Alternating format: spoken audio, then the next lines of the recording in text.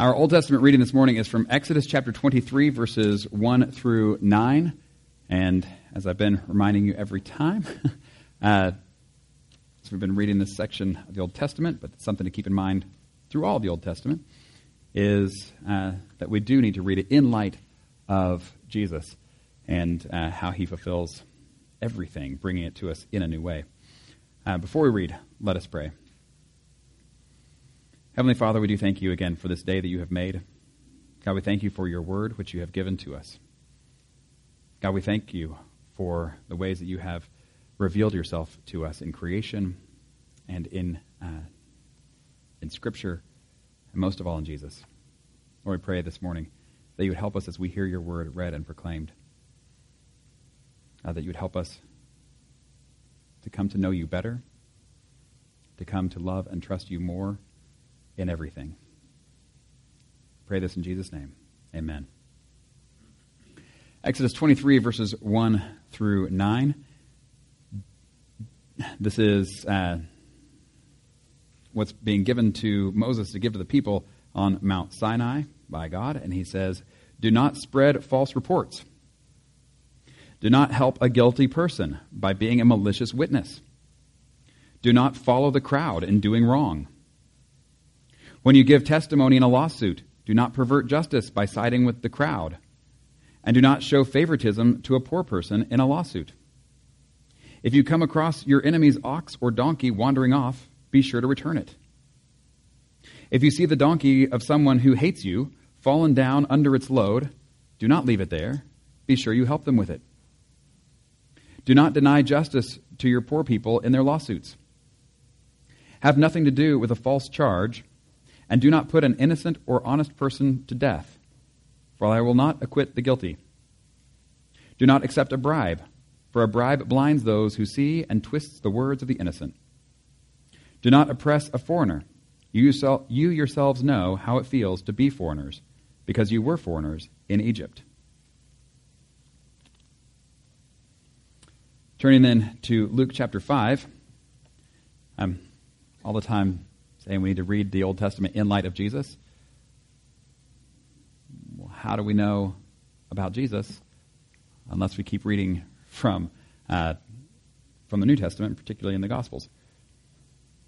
This is Luke chapter 5, verses 17 through 26. Yeah.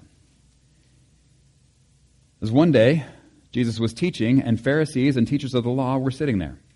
They had come from every village of Galilee and from Judea and Jerusalem, and the power of the Lord was with Jesus to heal the sick. Some men came carrying a paralyzed man on a mat and tried to take him into the house to lay him before Jesus. When they could not find a way to do this because of the crowd, they went up on the roof and lowered him on his mat through the tiles into the middle of the crowd, right in front of Jesus. When Jesus saw their faith, he said, "Friend, your sins are forgiven." The Pharisees and the teachers of the law began thinking to themselves, "Who is this fellow who speaks blasphemy? Who can forgive sins but God alone?" Jesus knew what they were thinking and asked, "Why are you thinking these things in your hearts? Which is easier, to say your sins are forgiven, or to say get up and walk? But I want you to know that the Son of Man has authority on earth to forgive sins." So he said to the paralyzed man, "I tell you, get up, take your mat, and go home." Immediately he stood up in front of them, took what he had been lying on, and went home praising God. Everyone was amazed and gave praise to God. They were filled with awe and said, "We have seen remarkable things today." This is the word of the Lord.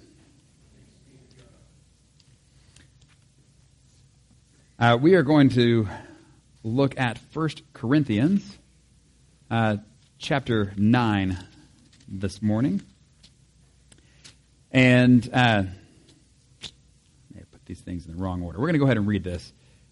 We'll talk about some other things. This is 1 Corinthians chapter 9, verses 13 through 23, and this really picks up on the heels of what Paul has been saying, really starting in chapter 8. And this is Paul, who is writing to a church in Corinth, and one of the questions that they had asked him about was about food sacrificed to idols, and so he's really been going on about that. But it's in this that we learn some bigger principles for just life in general that are much bigger than just the food sacrificed to idols question. And so the way in which he answers the food sacrificed to idols question teaches us a lot about how we answer all kinds of questions that maybe hadn't even come up yet for the church in Corinth, but maybe come up in our own churches.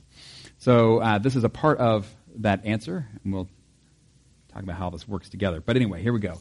This is 1 Corinthians 9, starting in verse 13, going through 23. It says, "Don't you know that those who serve in the temple get their food from the temple, and that those who serve at the altar share in what is offered on the altar?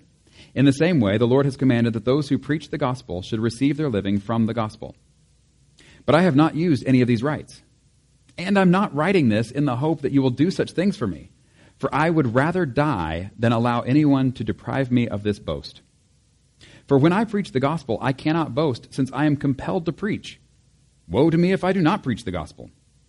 If I preach voluntarily, I have a reward. If not voluntarily, I'm simply discharging the trust committed to me. What then is my reward? Just this, that in preaching the gospel, I may offer it free of charge, and so not make full use of my rights as a preacher of the gospel. Though I am free and belong to no one, I have made myself a slave to everyone, to win as many as possible. To the Jews I became like a Jew, to win the Jews. To those under the law I became like one under the law, though I myself am not under the law, so as to win those under the law.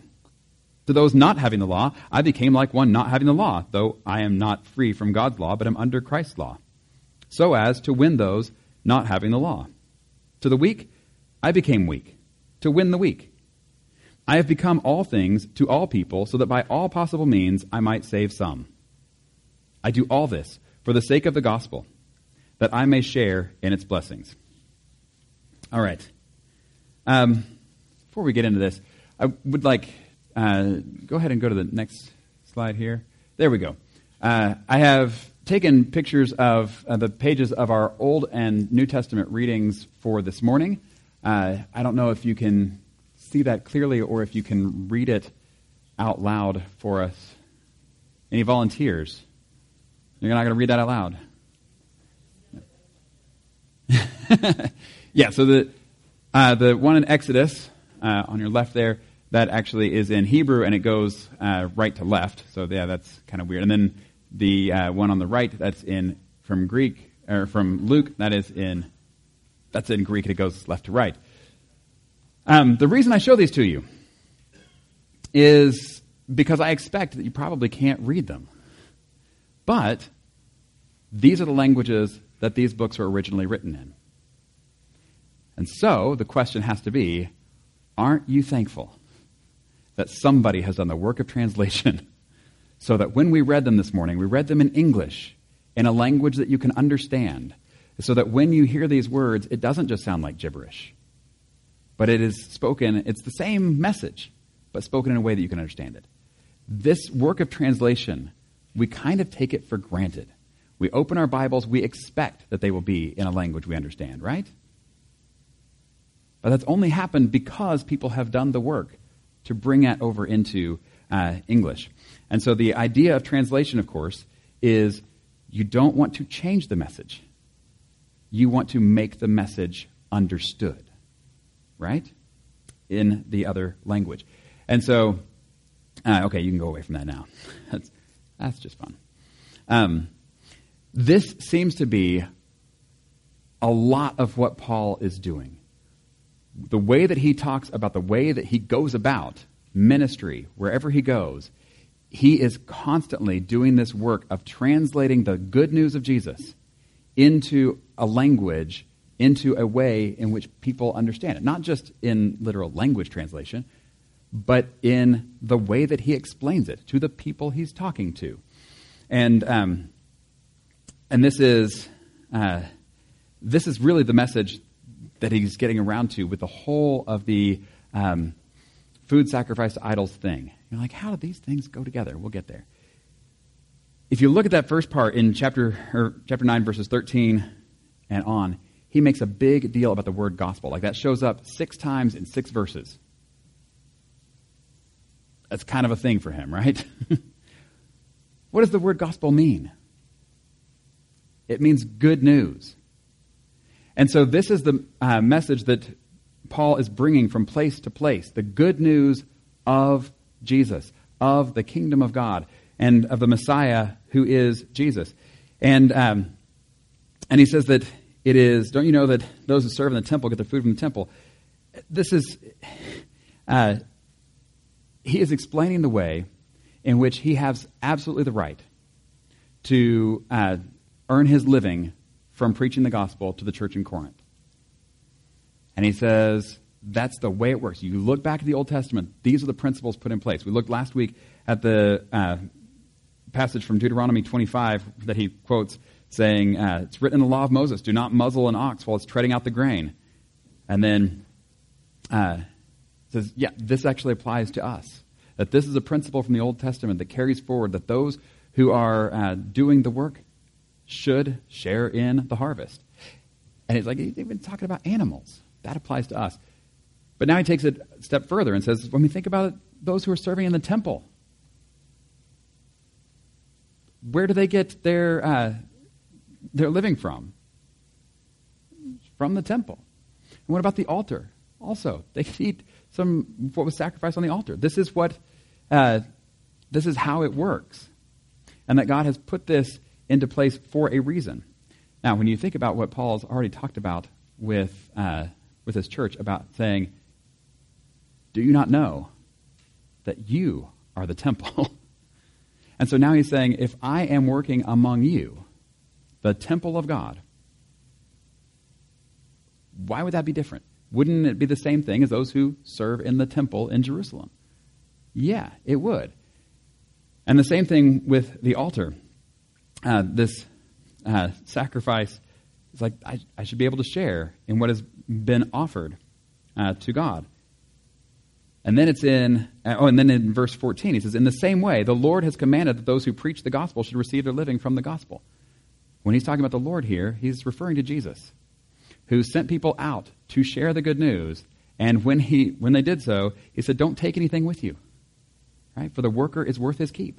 And when you go into a house, like, they're the ones who will be providing for your needs because you are doing this work.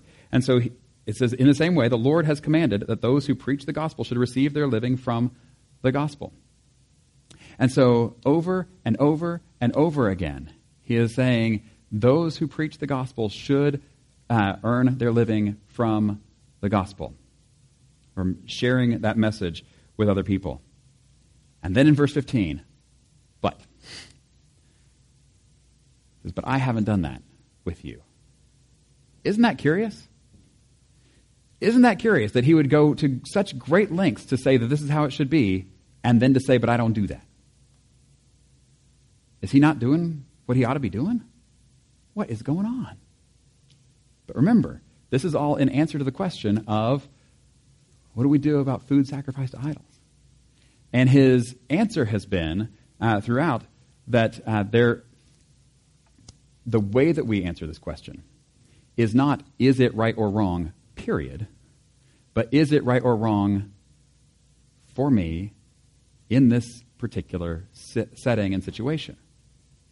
And so he has said that there will be some situations where you're around somebody and you say, it's not wrong for me to do this, but it would be wrong for me to do this around them, because for them, this would be a major stumbling block. It would get in the way of their relationship with Jesus. They would think that I am condoning things that I'm not condoning. And so he says, in that situation, you don't eat it. And that's actually where he says, this is chapter 8, verse 13, he says, if what I eat causes my brother or sister to fall into sin, I will never eat meat again, so that I will not cause them to fall. Like, this is the way that he has applied this to himself, is saying, I am going to look at the question personally and say, it's not just about me. It's not just about me and Jesus. It's about my relationship between me and Jesus and other people. And I have to include the other people in the equation as I'm determining whether this is right or wrong for me. So then why does he talk about whether or not he gets paid by the church in Corinth? Same thing. This is, again, applying it to himself. And he's saying that for that in general, is it right for the preachers of the gospel to get paid? Yes. He says, and yet, for me, for you, in this situation, it wouldn't be right. And so he doesn't. And he even says, he goes as far as to say, I would rather die than to allow anyone to deprive me of this boast. And I really wonder if what he means there is, like, if nobody else were supporting him, which he did have support from other churches, just not from the church in Corinth. But if no one supported him, if even, making the tents that he also did on the side, if all of that fell through and he was getting no income at all from anywhere and he was starving to death, I'd be like, well, maybe you should ask the Corinthians for money. He's like, no, I would rather die. Why? Because for whatever reason, he sees that in their case would get in the way. And he doesn't want to do anything that would get in the way of other people coming to know Jesus, of them actually hearing the good news of the gospel of Jesus. And this is why then he goes into verses 19 through 23 of that. To the Jews, I became like a Jew, to win the Jews. Is Paul Jewish? Paul was super Jewish. I mean, for real.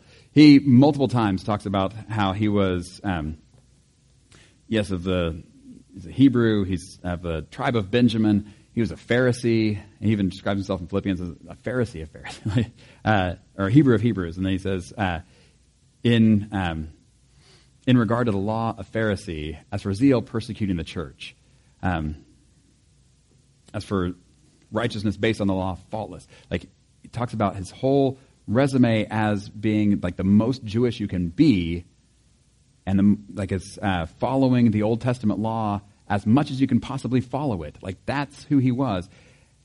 And then he says, but all that is garbage compared with knowing Jesus. That's the thing. And so, read Philippians 3. It's so good. But this is what he wants for everybody. That there's, and so he says, even though he is Jewish, he says to the Jew, I became like the Jews. It's like, but Paul, how do you become like the Jews? You're already so Jewish. It's like, that's not my identity anymore. Have you not been paying attention? I'm in Christ. My identity is in Christ. And so when I'm around Jewish people and I'm kind of doing life like they do life, it's not because I was raised Jewish. It's because I'm trying to translate the message of the gospel into a language they can understand.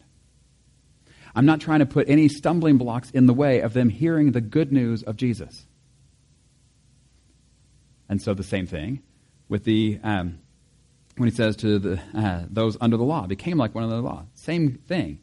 Those having the Old Testament law, who are following that and feel like that's what you need to do. He's like, all right, fine. When I'm around you, we can do that. I can follow that. Do I need to follow that? Not for me. Why does he do it? I do it for you. Because I want to make sure that you understand the good news of Jesus. And then to those not having the law, anyone not Jewish. So I became like one not having the law.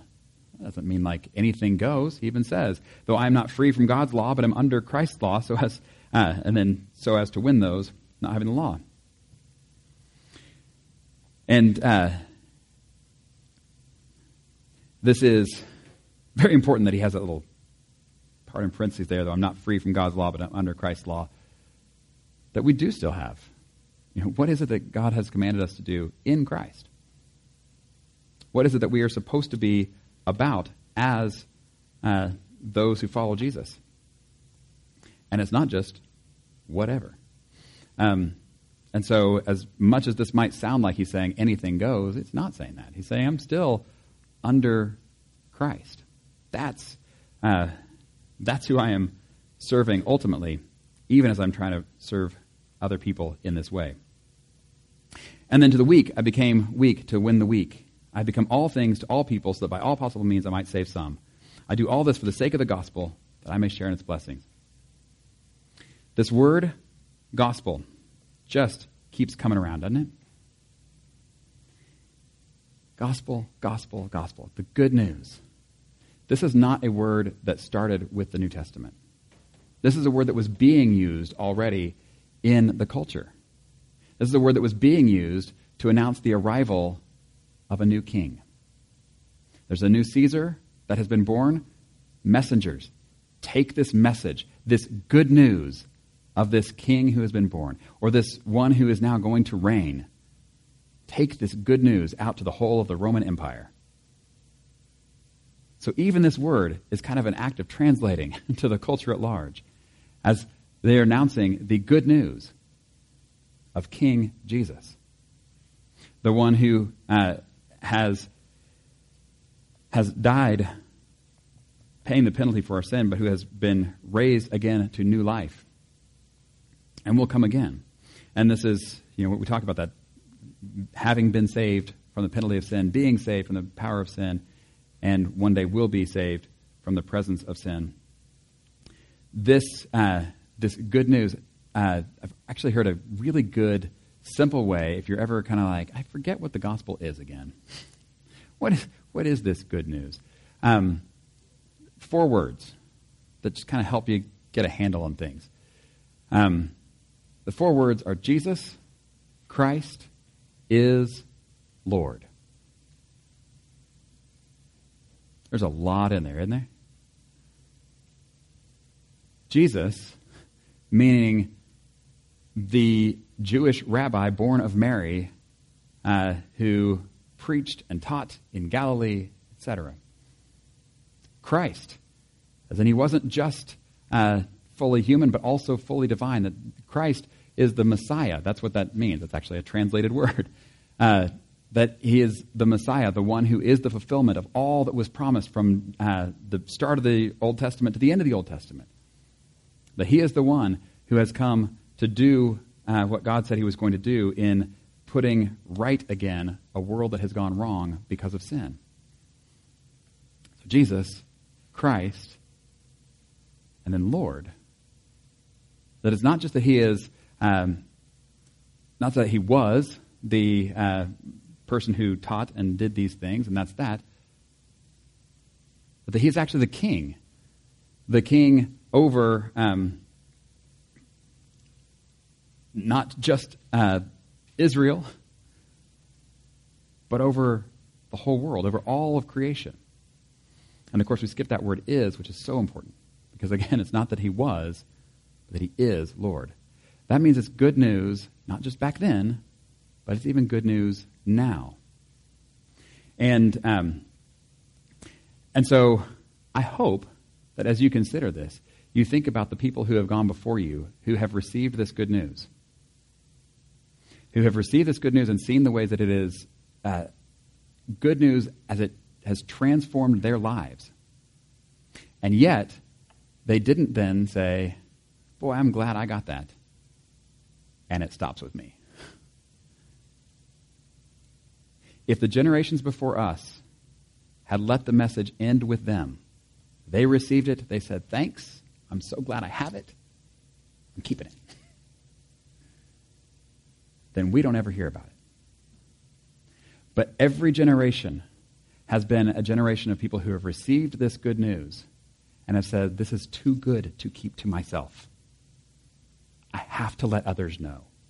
And so they have done the work of translating it from one generation to the next. We were talking about this in Sunday school. I asked the kids if there's words that they use today that their parents don't even know what they're talking about. And they all laughed. Because of course, every generation we have new ways of saying things. Every generation we have new ways of doing things. And the gospel message needs to be translated to the next generation, to the next generation, to the next generation. Even within a generation, it needs to be translated out to those who have not heard, who have, or maybe have heard but have never understood, because it's never been communicated in a way that they could understand. And I think too often we have the problem of either holding on to it for ourselves or saying, oh, we need to share this, so here's what I'll do. I'll just say it exactly the same way that I heard it to people who don't speak that way. And it'd be the same as trying to read the Bible in Hebrew or Greek when all you speak is English. And people hear it and go, I don't know what you're talking about. If you look in Acts chapter 17, which is actually just before Paul gets to Corinth in chapter 18. In chapter 17, he goes several places, and what he does is he goes first to the synagogues. He goes to the places where Jewish people gather, and he starts talking about the Old Testament. And he tells them how Jesus is the good news of the fulfillment of the Old Testament. But then he also goes to Athens. He goes to the place where people are worshiping idols. No concept of the Old Testament scriptures. And he doesn't start with the Old Testament. He starts by talking about an idol that he saw. And he said, I'm going to start with this and tell you about Jesus. He quotes some of their own philosophers and poets, speaking in a way that they can understand. Does he change the message about Jesus? No. But he does translate it. And I think this is a very important thing to remember. We see in Galatians that Peter actually fell into actually changing and becoming like the Jews, not to win the Jews, but just because he was being influenced by the Jews. And Paul had to come to him and say, what are you doing? This is not consistent with the gospel. And so what we do see is this principle of we have to put the needs of others and what they can understand. We've got to put that at a priority. And Paul says, I change the whole way I live if that means that I can help people to understand Jesus better. One of the reasons that Paul does this, we got two. One of the reasons Paul does this is because this is what Jesus does. If you think about the incarnation itself, if you think about Jesus who gave up his rights for us, and the way in which the Word became flesh and dwelt among us, that in and of itself is an act of translation. We can't see God. How do we know what he's like? And the answer that we've been given is the person of Jesus. Yes, we've been given all of Scripture. We've been given all of creation, as Romans 1 tells us. But it's in the person of Jesus that we see God most clearly. That this is the way he has made himself understood the best. It's constantly that work of translation, revealing himself to us in ways that we can understand.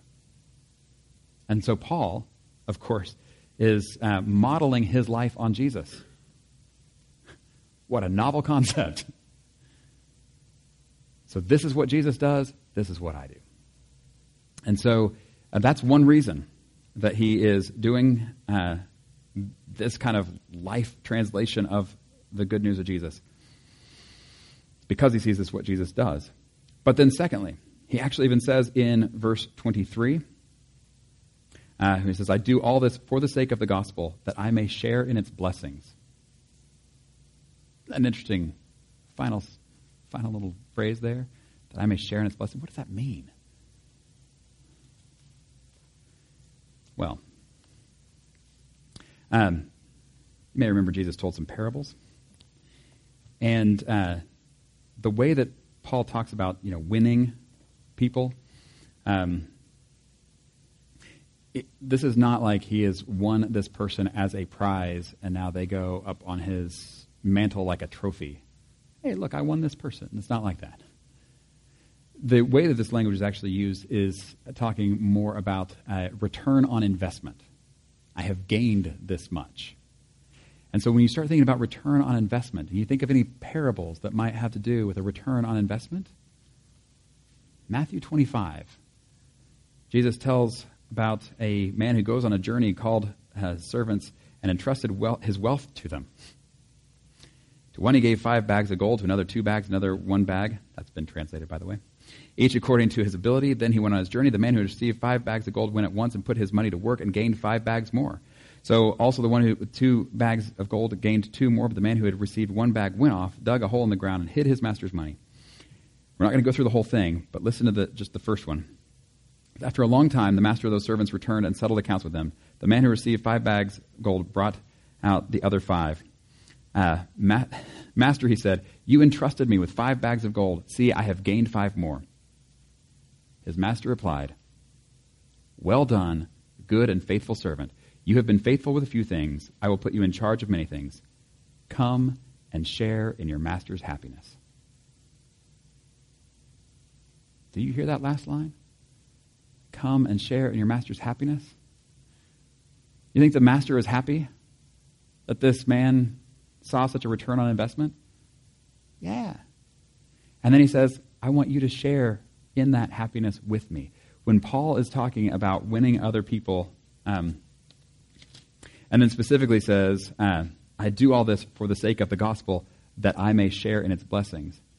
He's not just talking about the blessings of the gospel for him, but he's talking about sharing in the blessings, that come share in your master's happiness kind of thing, as the gospel goes out to other people. And so as the gospel goes out to other people, as other people's lives are being changed, how do you think Paul feels about that? Pretty good, right? To get to see people's lives transformed the way his was transformed? Pretty good. And then to realize that though God could have done this without him, he didn't. He chose to use Paul in this way. This is one of the blessings of the gospel, is to be used by God to spread the good news of Jesus to those who need to hear it. And so one of the reasons why Paul does this, because this is what Jesus does. The second reason is in order to share in the blessings of the gospel and what it means to have a part in what Jesus is doing, even in his day and even in our day.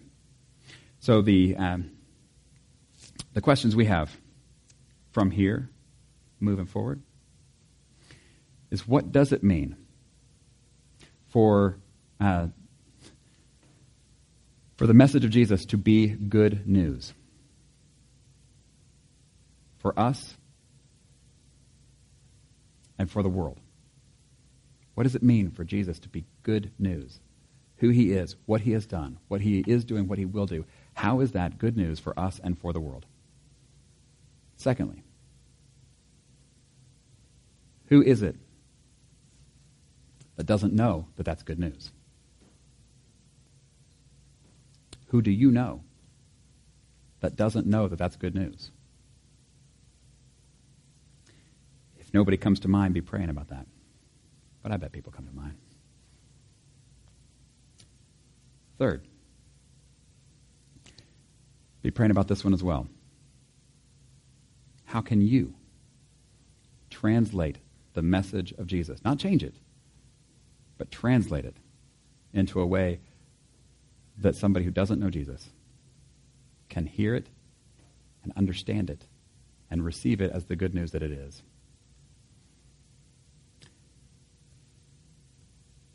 This won't happen by accident. This happens when we, as people who have been called to follow Jesus, intentionally follow Jesus, and by his Holy Spirit actually do the things he's called us to do. In the name of the Father, the Son, and the Holy Spirit. Amen. Heavenly Father, we do thank you for this day that you have made. God, we thank you for Jesus. We thank you for the good news that he is for us. We thank you for the ways that we have seen the transformation that he can accomplish.